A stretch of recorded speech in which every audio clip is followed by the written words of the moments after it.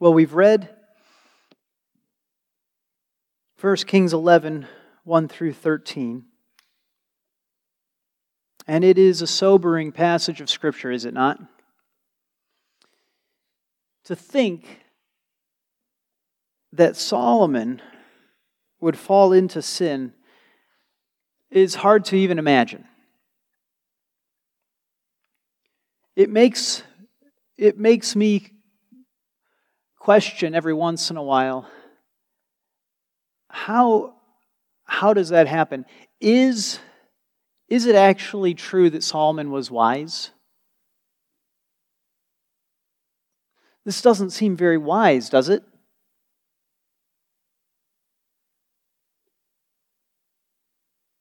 Yet we believe that God is true. He is speaking the truth when he says Solomon was given great wisdom, and that Solomon did fall into sin. And so the first thing that I want you to realize from this passage is that none of us is above falling into serious sin. None of us. None of you, and not me either. And by serious sin, I mean serious sin. Not, well, I didn't love my wife perfectly this week. Not, well, I kind of got a little impatient with my children this week. Yes, we all sin in many ways. The Bible is clear on that, and our lives are clear on that, right? But when Solomon fell into sin, it was not just, well, he could have done better. What did he do? Well, ultimately, we see the progression from one sin to the next, and we'll come back to that progression, but it ends with the Lord being angry at him because he has begun to worship other gods. Sin is always serious, but you can see the progression of sins. There actually is, although every sin is against a holy, perfect, pure God, and therefore is terribly wicked. It is also true that some sins are indeed worse than others, and the Bible is clear on that. And for Solomon to be building places of worship for other gods, after we have just gotten done reading about him building the temple for the true God, it's a complete shock. It's meant to be a severe warning to us. This is serious sin. For Solomon to be described as worshiping Chemosh, Ashtoreth, Moloch, where they burned their children in fire before him. Solomon? Worshipping Moloch? This is serious sin, isn't it? None of us. Nobody is above falling into serious sin. Now, you might think of that of yourself. I know I'm capable of falling into serious sin, but I look around me and look at all of these good and holy people, and they could never fall into serious sin. And you would be wrong. Completely wrong. And I could try to assure you of that by pointing at the people that I think are most holy in this room and saying, she is capable of falling into serious sin. He is capable of falling. But it wouldn't prove anything to you. It wouldn't convince you if you agreed with me that they're good people, they're holy people, they're wise and upstanding and worth using as a role model and worth asking for their wisdom?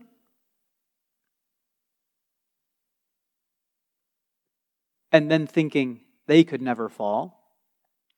But let me describe Solomon to you.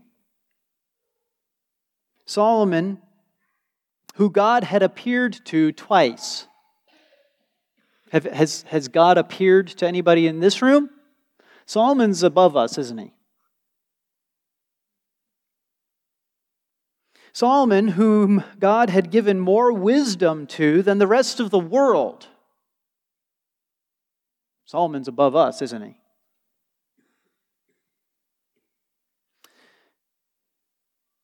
Solomon, who had a father who was a man after God's own heart.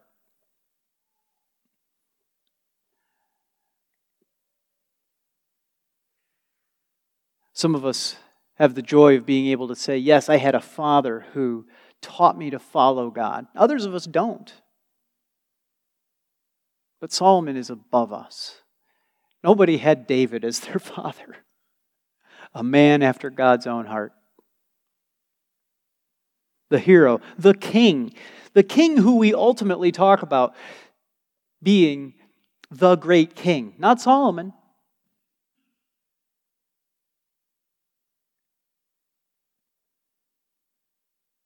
Solomon, who had done great things for the kingdom of God. The building of the temple was not nothing. It was something incredible. It was something major. It was for the Lord. We've seen it. We've studied it. We've learned how holy it was and its glorious nature and the worship that began to happen there. It's beautiful. It's wonderful. Solomon accomplished it. He built it. Some of you have built things. Have you guys ever tried to build something out of magnetiles? We've got these magnetiles, Those are really easy to build with. You kids can build with magnetiles, right? How about Lincoln Logs? Can you build with Lincoln Logs? Is it harder or easier to build with Lincoln Logs? Harder. What about Tinker Toys? Have you ever built with Tinker Toys? Harder or easier than Lincoln Logs? I think it's harder. I always broke them. Trying to get them to stick in and then the wood splits. What about building with boards? Have any of you tried to screw two boards together at a 90-degree angle? How do you do that? I mean, you've got to have someone to teach you to do that, I think. Got a way to do it? That's good. Use those brains. But it's harder, isn't it?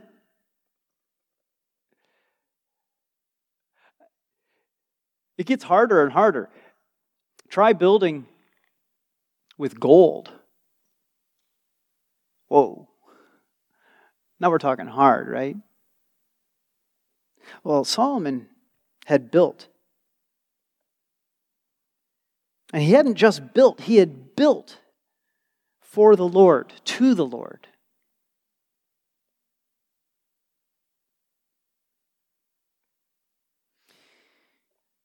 Solomon also had success in the eyes of the world. I mean, that's crazy to think. Here's this holy man, and he had success in the eyes of the world. But sometimes it happens that we have both, right? And that's probably one where we can really be tempted as Christians to be like, wow, I mean, he's not just apparently holy, but he's been blessed with money and success in this world. Wow. Solomon had it. What else can we say about Solomon? Solomon used to seek the Lord.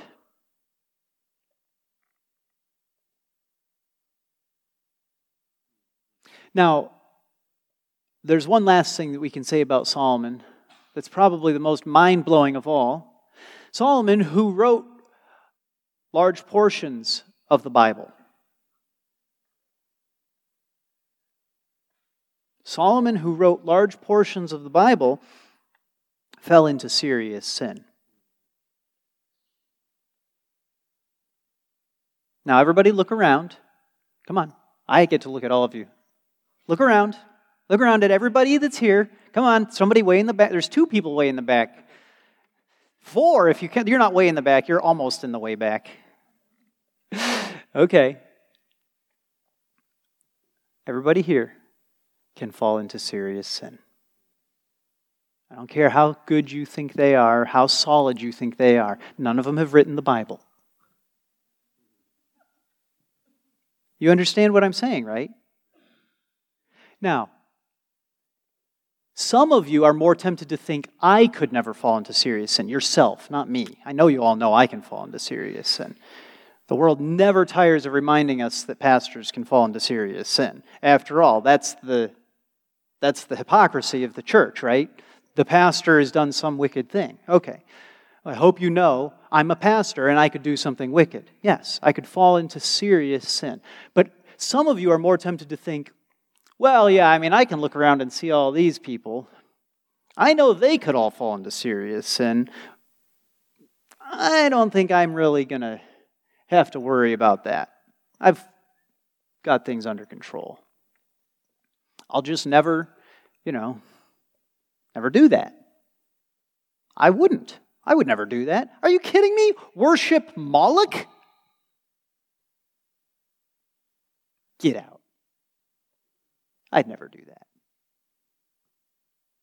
But you could. If Solomon could, you could.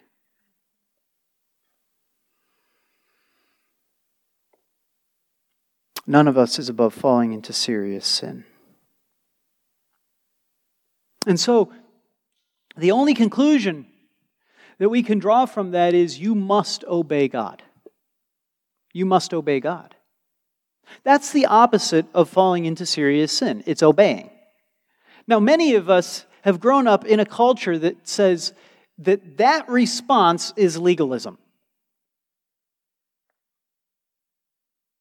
To say you must obey God when we've looked at Psalm and we've seen this great and holy, mighty and wise man whom God has appeared to fall into serious sin, to at that point then say, don't do it. Obey God instead. That's not legalism. You understand? That is not legalism. That is simply what has to be said. Don't do what Solomon did. Solomon turned off the straight and narrow, right? Solomon turned to the things that he loved in this life and in this world. Solomon turned away from obedience to God. Solomon disobeyed. Don't be like Solomon. The only way to learn from Solomon is to obey instead. We must obey God. Now, if you want to talk about how to obey God, seek the Lord. Do it by the power of the Holy Spirit. No, you're not going to do it in your own strength. Right? For me to tell you, you must obey and you can do it in your own strength.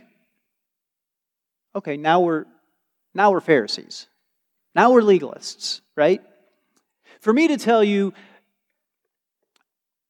obey God and, by the way, you also need to do this. Yeah, that's legalism too. Right? We don't add man's commands to God's commands. But to simply say, look at Solomon and learn from him, it would be utter foolishness for us not to think most obviously, oh, I got to keep obeying.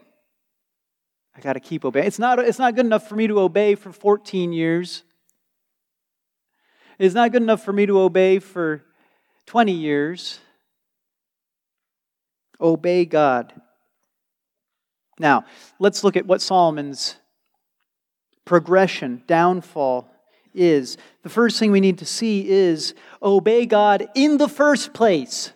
Just like some of you kids have heard, my kids heard even last night, obey cheerfully. No, wait, what's the first one? Obey what? Right away. I can't do it.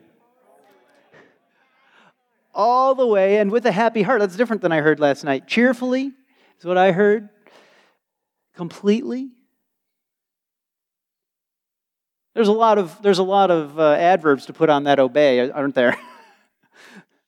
But ultimately, you put them all on there, and what does it sum up? It's describing what obedience looks like.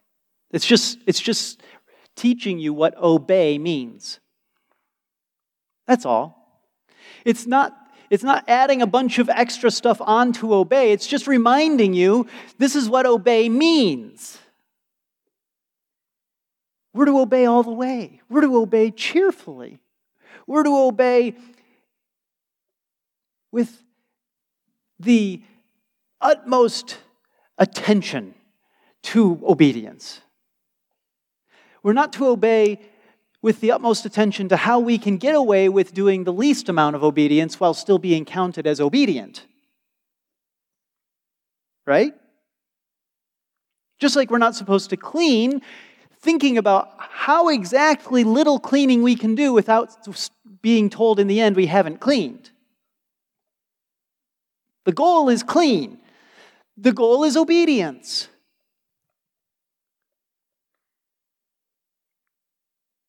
Obey God in the first place. And Solomon fails that in the first place when he multiplies wives for himself. Now, we saw last time that we were studying this book that he multiplied horses. So we've seen already that one warning that on its own, apart from the explicit command of God, because that's what we're talking about, obeying God, right? That explicit command of God that he was not to that he was not to multiply horses for himself from Egypt. And that's precisely what it says he did, not just multiplied horses, but from Egypt. Okay, now, right, together with that command was also, nor is the king to multiply wives for himself. And boy, howdy, you can't come up with any king that's multiplied wives for himself the way Solomon did. 700 wives and 300 concubines. This man can surely be said to have disobeyed God. Right there. He multiplied wives for himself.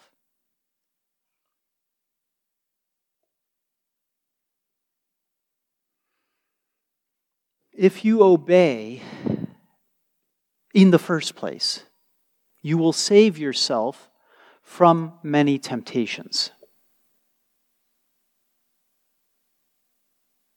Who likes when temptation increases on you? Does everybody like that? Like, oh, I like it when it gets really hard for me to resist sin. No, we prefer it when it's easy to resist sin, right? Okay, if you want it to be easy, don't give yourself to the first sin, because once you give yourself to the first sin, the temptation increases, not decreases. Sometimes you think, oh, if I just give myself to this sin, the first place, then the temptation will decrease. It'll be easier for me to fight sin after this. If I just sin a little bit, that'll be a help to me. Think about lying.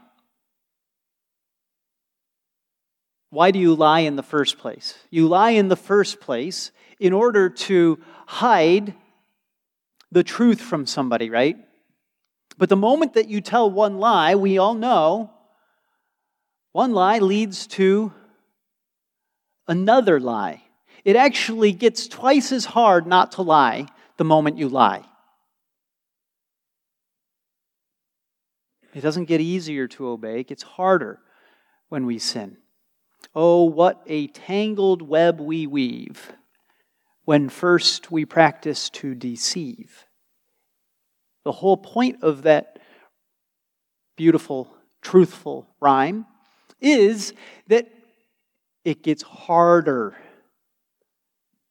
not easier.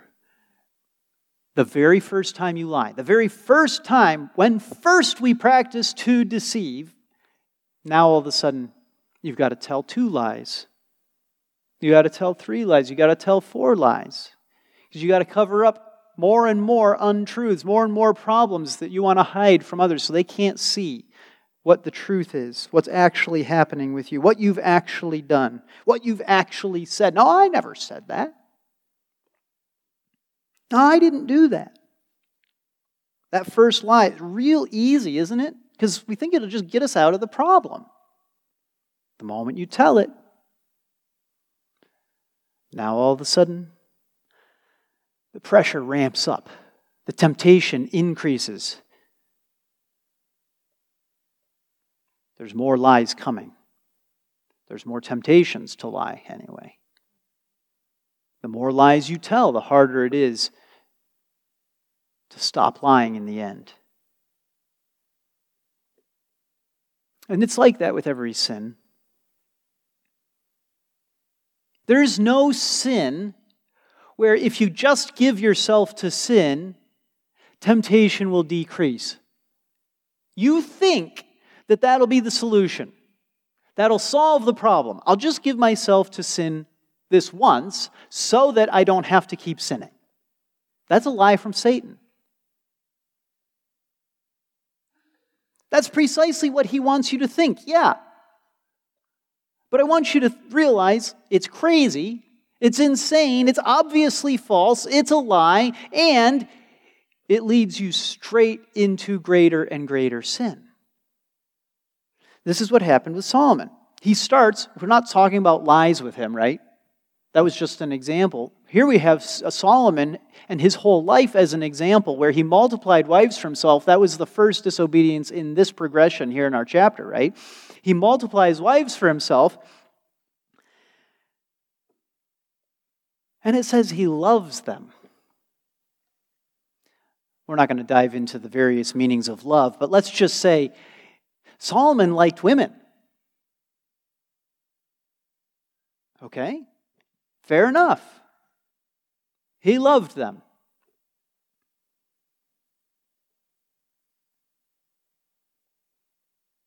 But he didn't just multiply wives for himself, did he? When you start multiplying wives for yourself, apparently, you start casting your eye around and thinking, okay, let's see, who else can I marry? And hey, there's this beautiful woman, Canaanite. Well, I'm not supposed to marry Canaanites.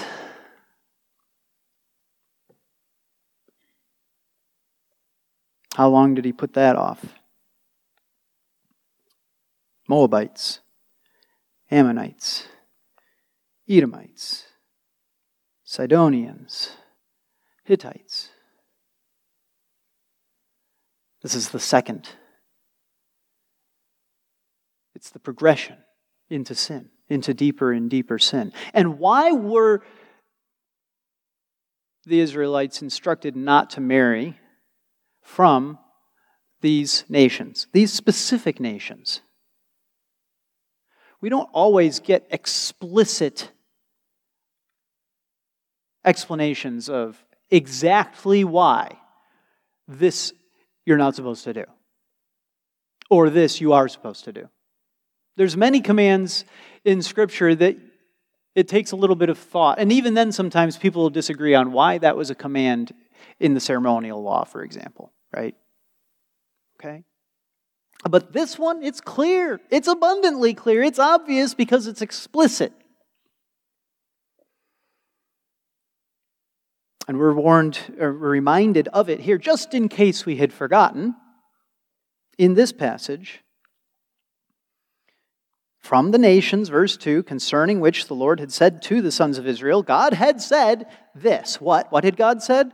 You shall not associate with them, nor shall they associate with you, for they will surely turn your heart away after their gods. Solomon held fast to these in love. The very ones that he was not to marry, the very ones that he was given the reason why he was not to marry them, because they would turn his heart away from God.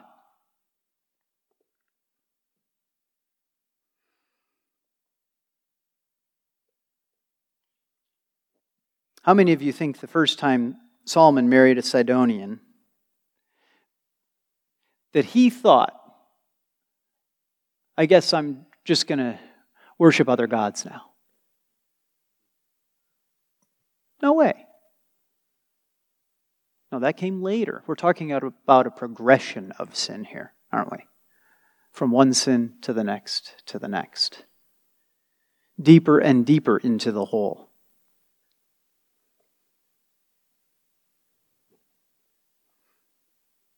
And so once Solomon had multiplied wives for himself, he gave himself over, thinking, well, it's not that big a deal. I won't let it affect me. I, of all people, know how to keep myself from falling into idolatry. I'm not going to worship other gods. I built a temple, for crying out loud. Seriously? I'm not going to let them. I'm a man. I'm the king. I lead. I don't follow. I don't know what you think Solomon was thinking. That's what I think Solomon was thinking. And many other things. Many other ways that we justify our own sin. That I know what God has said, and I know why, and I don't have to worry about that because I won't let that happen to me. I won't let it affect me that way. It won't have that harmful impact on me. Now, keep that in mind, because we'll come back to that. What if you can take 3 steps into the hole without falling all the way? Ugh. We'll come back to that. But Solomon did fall all the way. He wasn't supposed to multiply wives for himself. He wasn't supposed to marry Canaanite women. But once he did, he was further tempted to allow their worship. You notice I didn't say to worship, to allow their worship.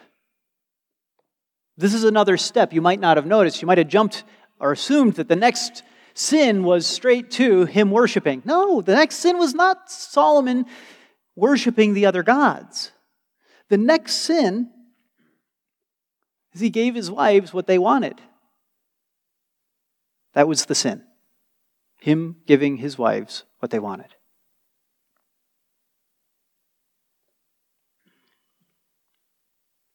He allowed their worship.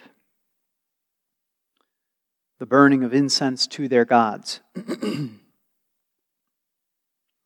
Making little places for them to do that.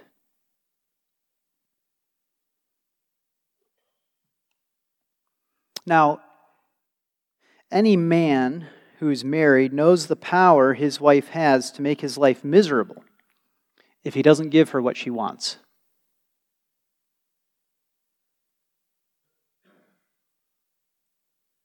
I'm not looking for amens or head nods. I'm just saying, any man who is married knows that his wife can make him miserable if he doesn't give her what she wants. And all the wives are saying, and we know how miserable our lives can become if we don't give him what he wants. And this is precisely what marriage is, right? 2 people who have come together as one. And if you're not pleasing to each other, It becomes very painful, very miserable, very quickly. Now imagine having 700 wives, and you will realize that it was very foolish of Solomon to multiply wives for himself, right?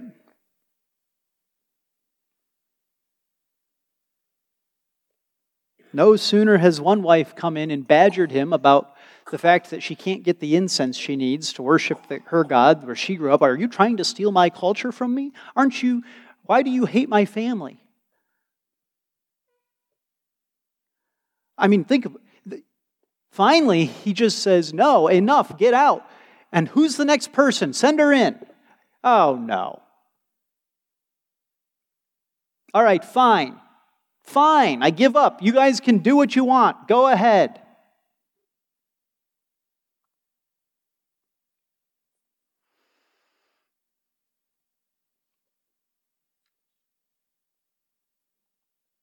And then he was tempted to join in with the worship. You see how it's step by step? Yes, sometimes it's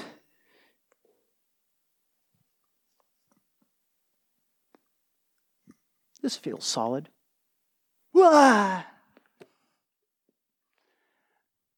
But a lot of the time it's, I think I can step down here. Yeah, I'm not falling. Okay, yeah, we're good. And you get lower. You go step by step.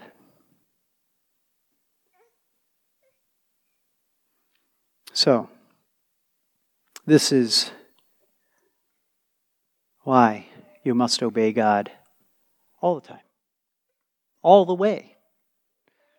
Completely. Not picking some little bit where you think, oh yeah, this is a safe sin. This is where I can go and sin and it'll be all right. This is the place where it won't lead to any problems. This sin will be okay. This is where the one place in my life where I don't have to be wise, it'll be okay. Don't worry. I don't have to worry about this because it doesn't lead to anything else. God says it's going to lead to me worshiping other gods, but that's absurd. I'm not going to do that. I'm wise. I know I'm not going to do that. Everybody ought to know I'm not going to do that. So I'm going to just do this. It's one place where I can let my guard down and not have to be wise all the time.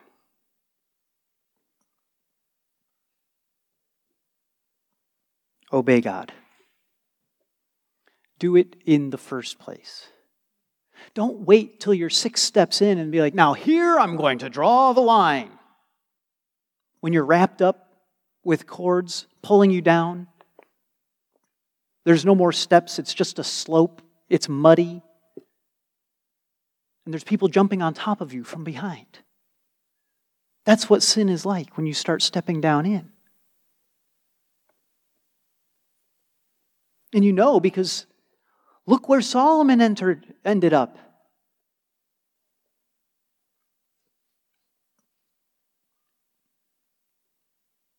Obey God. Now, but if you have not obeyed God,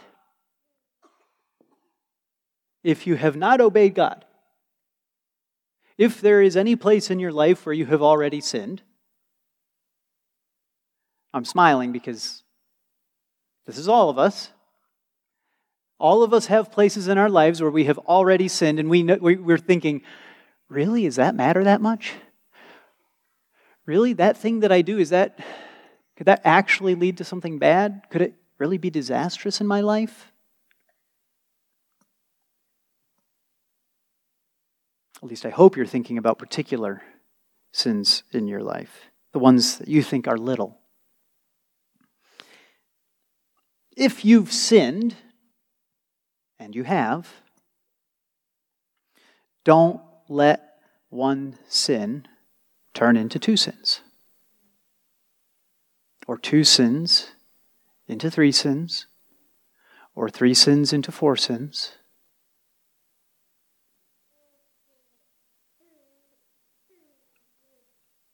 I know I got done talking about how dangerous it is to be 3 steps in, right? 4 steps in, 5 steps in. But it is not hopeless to fight against sin and temptation. It is not hopeless.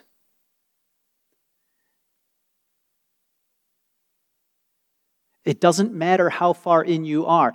You may still think, well, this next sin will put me on stabler footing. Satan will try to convince you even when you're 3 steps in. I don't know, this will give you a nice ledge to stand on. Have you ever been rock climbing in a gym? And they've got these various things on the wall, right? These handholds, these grips. They're all screwed in, different colors. And from up on the wall, looking up, you only get to see the bottom, right? You can't see the top, which is where you need to hold on. And so I remember being in a gym climbing one time, and there was this one grip that stuck way out, and it was kind of triangle shaped.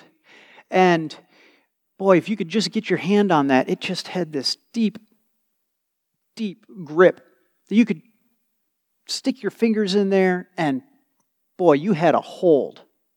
Didn't need to worry. You were holding on tight. Good grip. Nice. Just stick your fingers down inside it. Just hold on. Let go with all your other hand, both feet off the wall. Just hang there. It's great. There was also a grip that looked identical when you were on the wall, but that instead of having a nice deep grip that you could just stick your fingers in, it sloped away out of view. So you'd reach for it and make a jump and grab, but there was nothing to grab. It was just a nice slope that would just, I can't get my fingers in there. You just slide right off the wall. Don't let Satan trick you into thinking, yeah, this sin will be a nice solid spot for me to stand, for me to hold on. I can hold on here with this sin. It's like I just give myself to this sin, then I won't need to go any further to find a better place. I'll be able to hold on right here. I won't go up or down. It'll be perfect.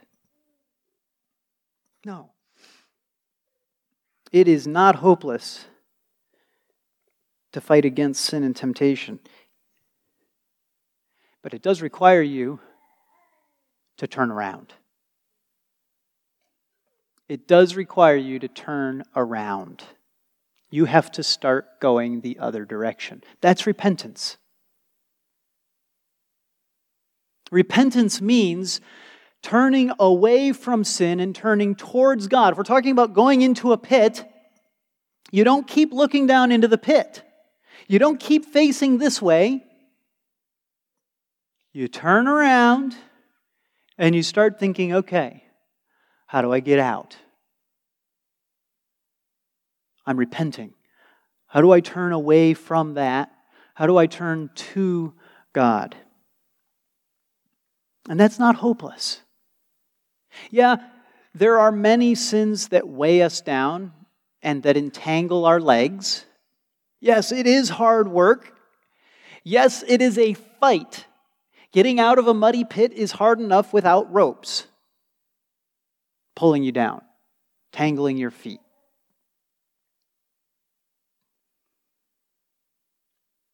But in 1 Corinthians 10:13 we read, "No temptation has overtaken you, but such as is common to man, and God is faithful, who will not allow you to be tempted beyond what you are able." Okay? Will not allow you to be tempted beyond what you are able. You think this is too much. The weight is too heavy. God has not given me enough strength for this. God has not given me what I need. I don't have the strength to climb out. The verse continues, "But with the temptation will provide," not might provide, will provide the way of escape also, so that you will be able to endure it. Brothers and sisters, do you believe that? You think the weight is too much. I guess I have no choice. It's just me and sin. I'm falling into it. I wish that God was not the one tempting me. And begin to blame God, right? Just like Adam did. Just like Eve did. Pointing the finger somewhere else. No, God does not tempt you. We read that in James, number 1. And number 2, here we read, He always provides a way of escape so that you will be able to endure it. So right there, when you're facing temptation and you think, I can't abide it, I'm going to fall into sin, there's nothing I can do, look for the way of escape. It is there. It is there. Take the way of escape. Turn away from the sin, away from the temptation, and by the power of the Holy Spirit, you will have the strength, and there will be a way of escape. Take it. I don't care how many steps you are into the sin. Repentance is possible.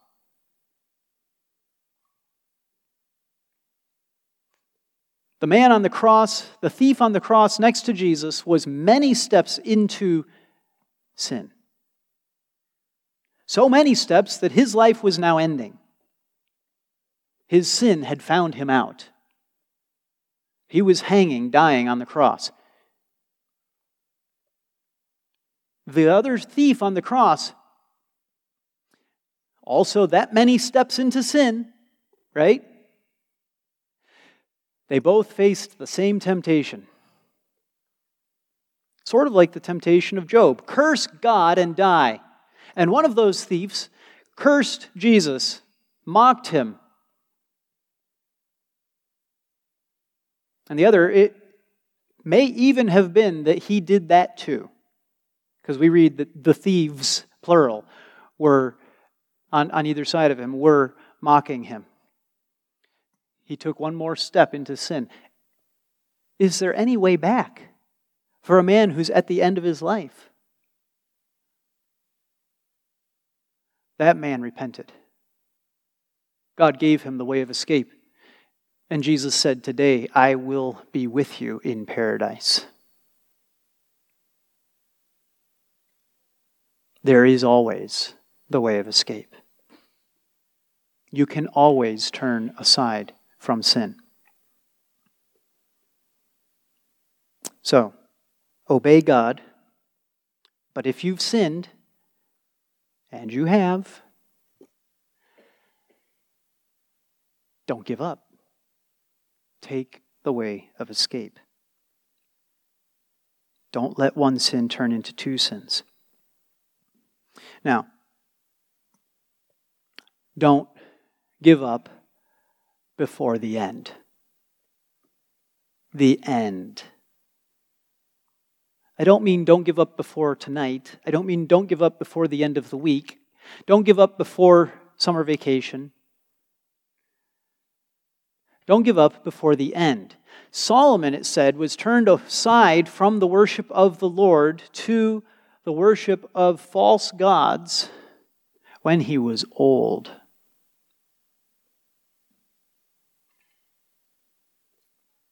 Yesterday I was coaching soccer,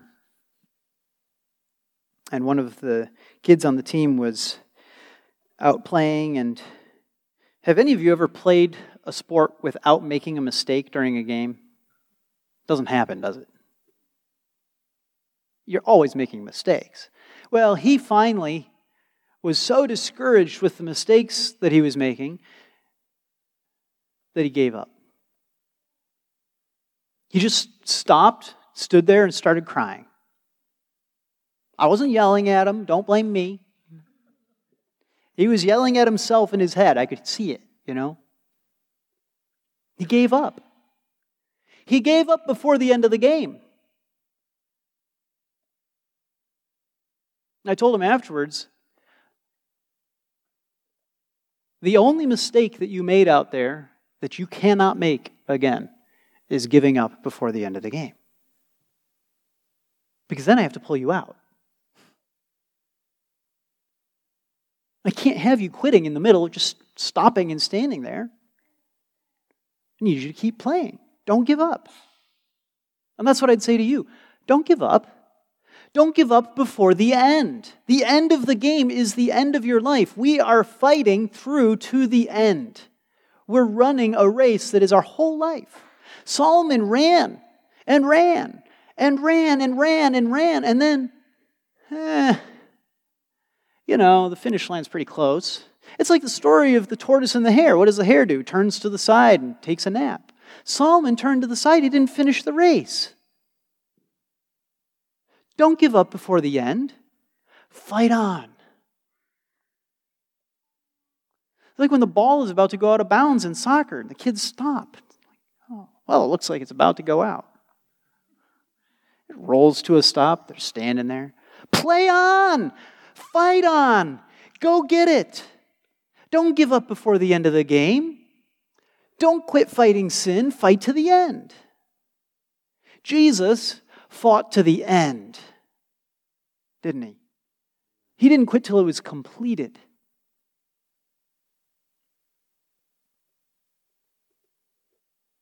Never stop resisting Satan.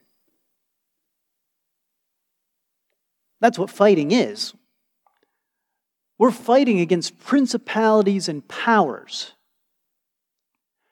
as well as the wickedness bound up in our own hearts, against ourselves. But they work together, these wicked things.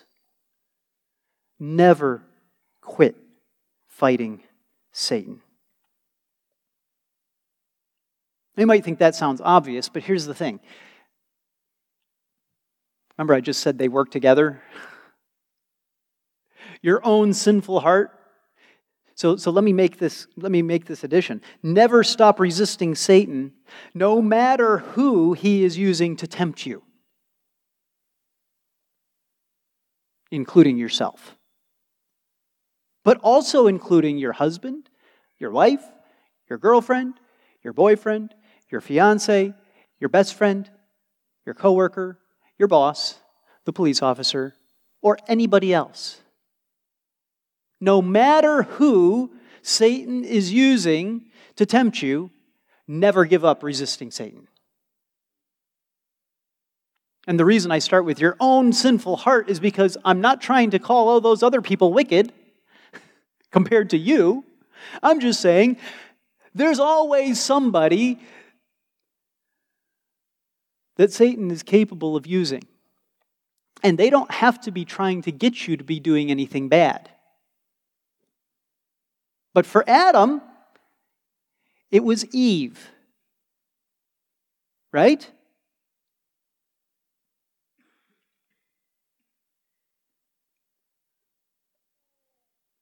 So don't think that, I don't need to worry about it because I haven't married 700 wives. I only have one. Okay, well, good. Is it possible that your husband or your wife could be used by Satan to tempt you to give up on holiness in one area?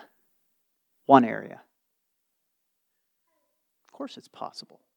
It's possible for him to use your own heart. It's possible for him to use your husband and wife too, or your child, or your mother. And they don't have to be trying to convince you to do something evil. All you have to do is fear them rather than God. That's enough.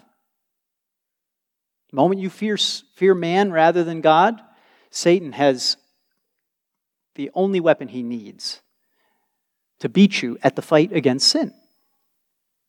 Right? The moment you fear man rather than God is the moment Satan has the weapon he needs.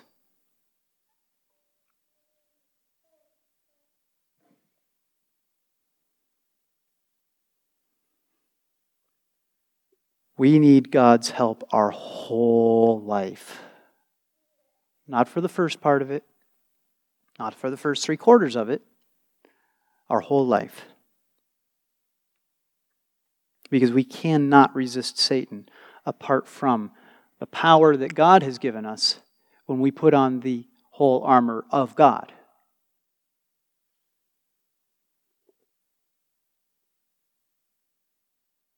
Never stop praying to God for strength and grace. Never stop. If you have stopped, you have lost. Because you don't even know that you need Him anymore. And then what you know is, I'm worshiping something else.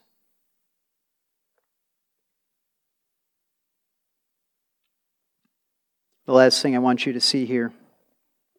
Yes, we are to obey God from the beginning. Yes, if we've sinned, we're to obey Him by repenting, turning away from the future sins.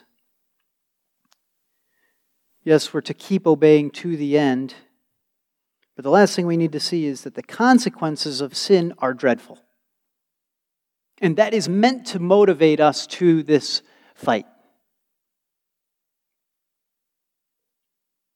We see one of the personal consequences for Solomon here that does not seem to be naturally related, his son losing the kingdom. Many times there's this obvious, you drink and drive, you crash. Natural consequence, flowing out of your sin, easy to draw the line, right? It's not easy to draw the line from fell into worshiping idols, son loses the kingdom. Except for simply saying, God is at work, right? We can draw the line and say, well, God did it. But there's no natural progression that we see that's like this obvious consequence that's going to happen eventually.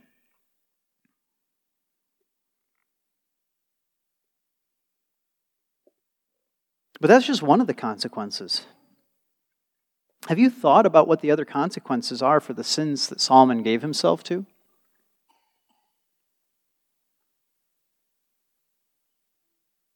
Think of having children that don't follow the Lord.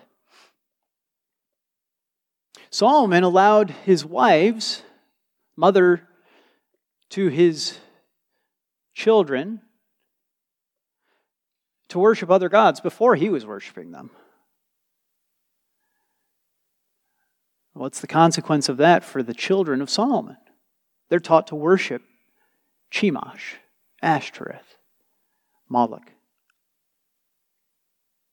That's a serious consequence, isn't it? And that's a natural consequence. You know that's what happens. Anybody knows that's what happens. Children grow up, follow their parents.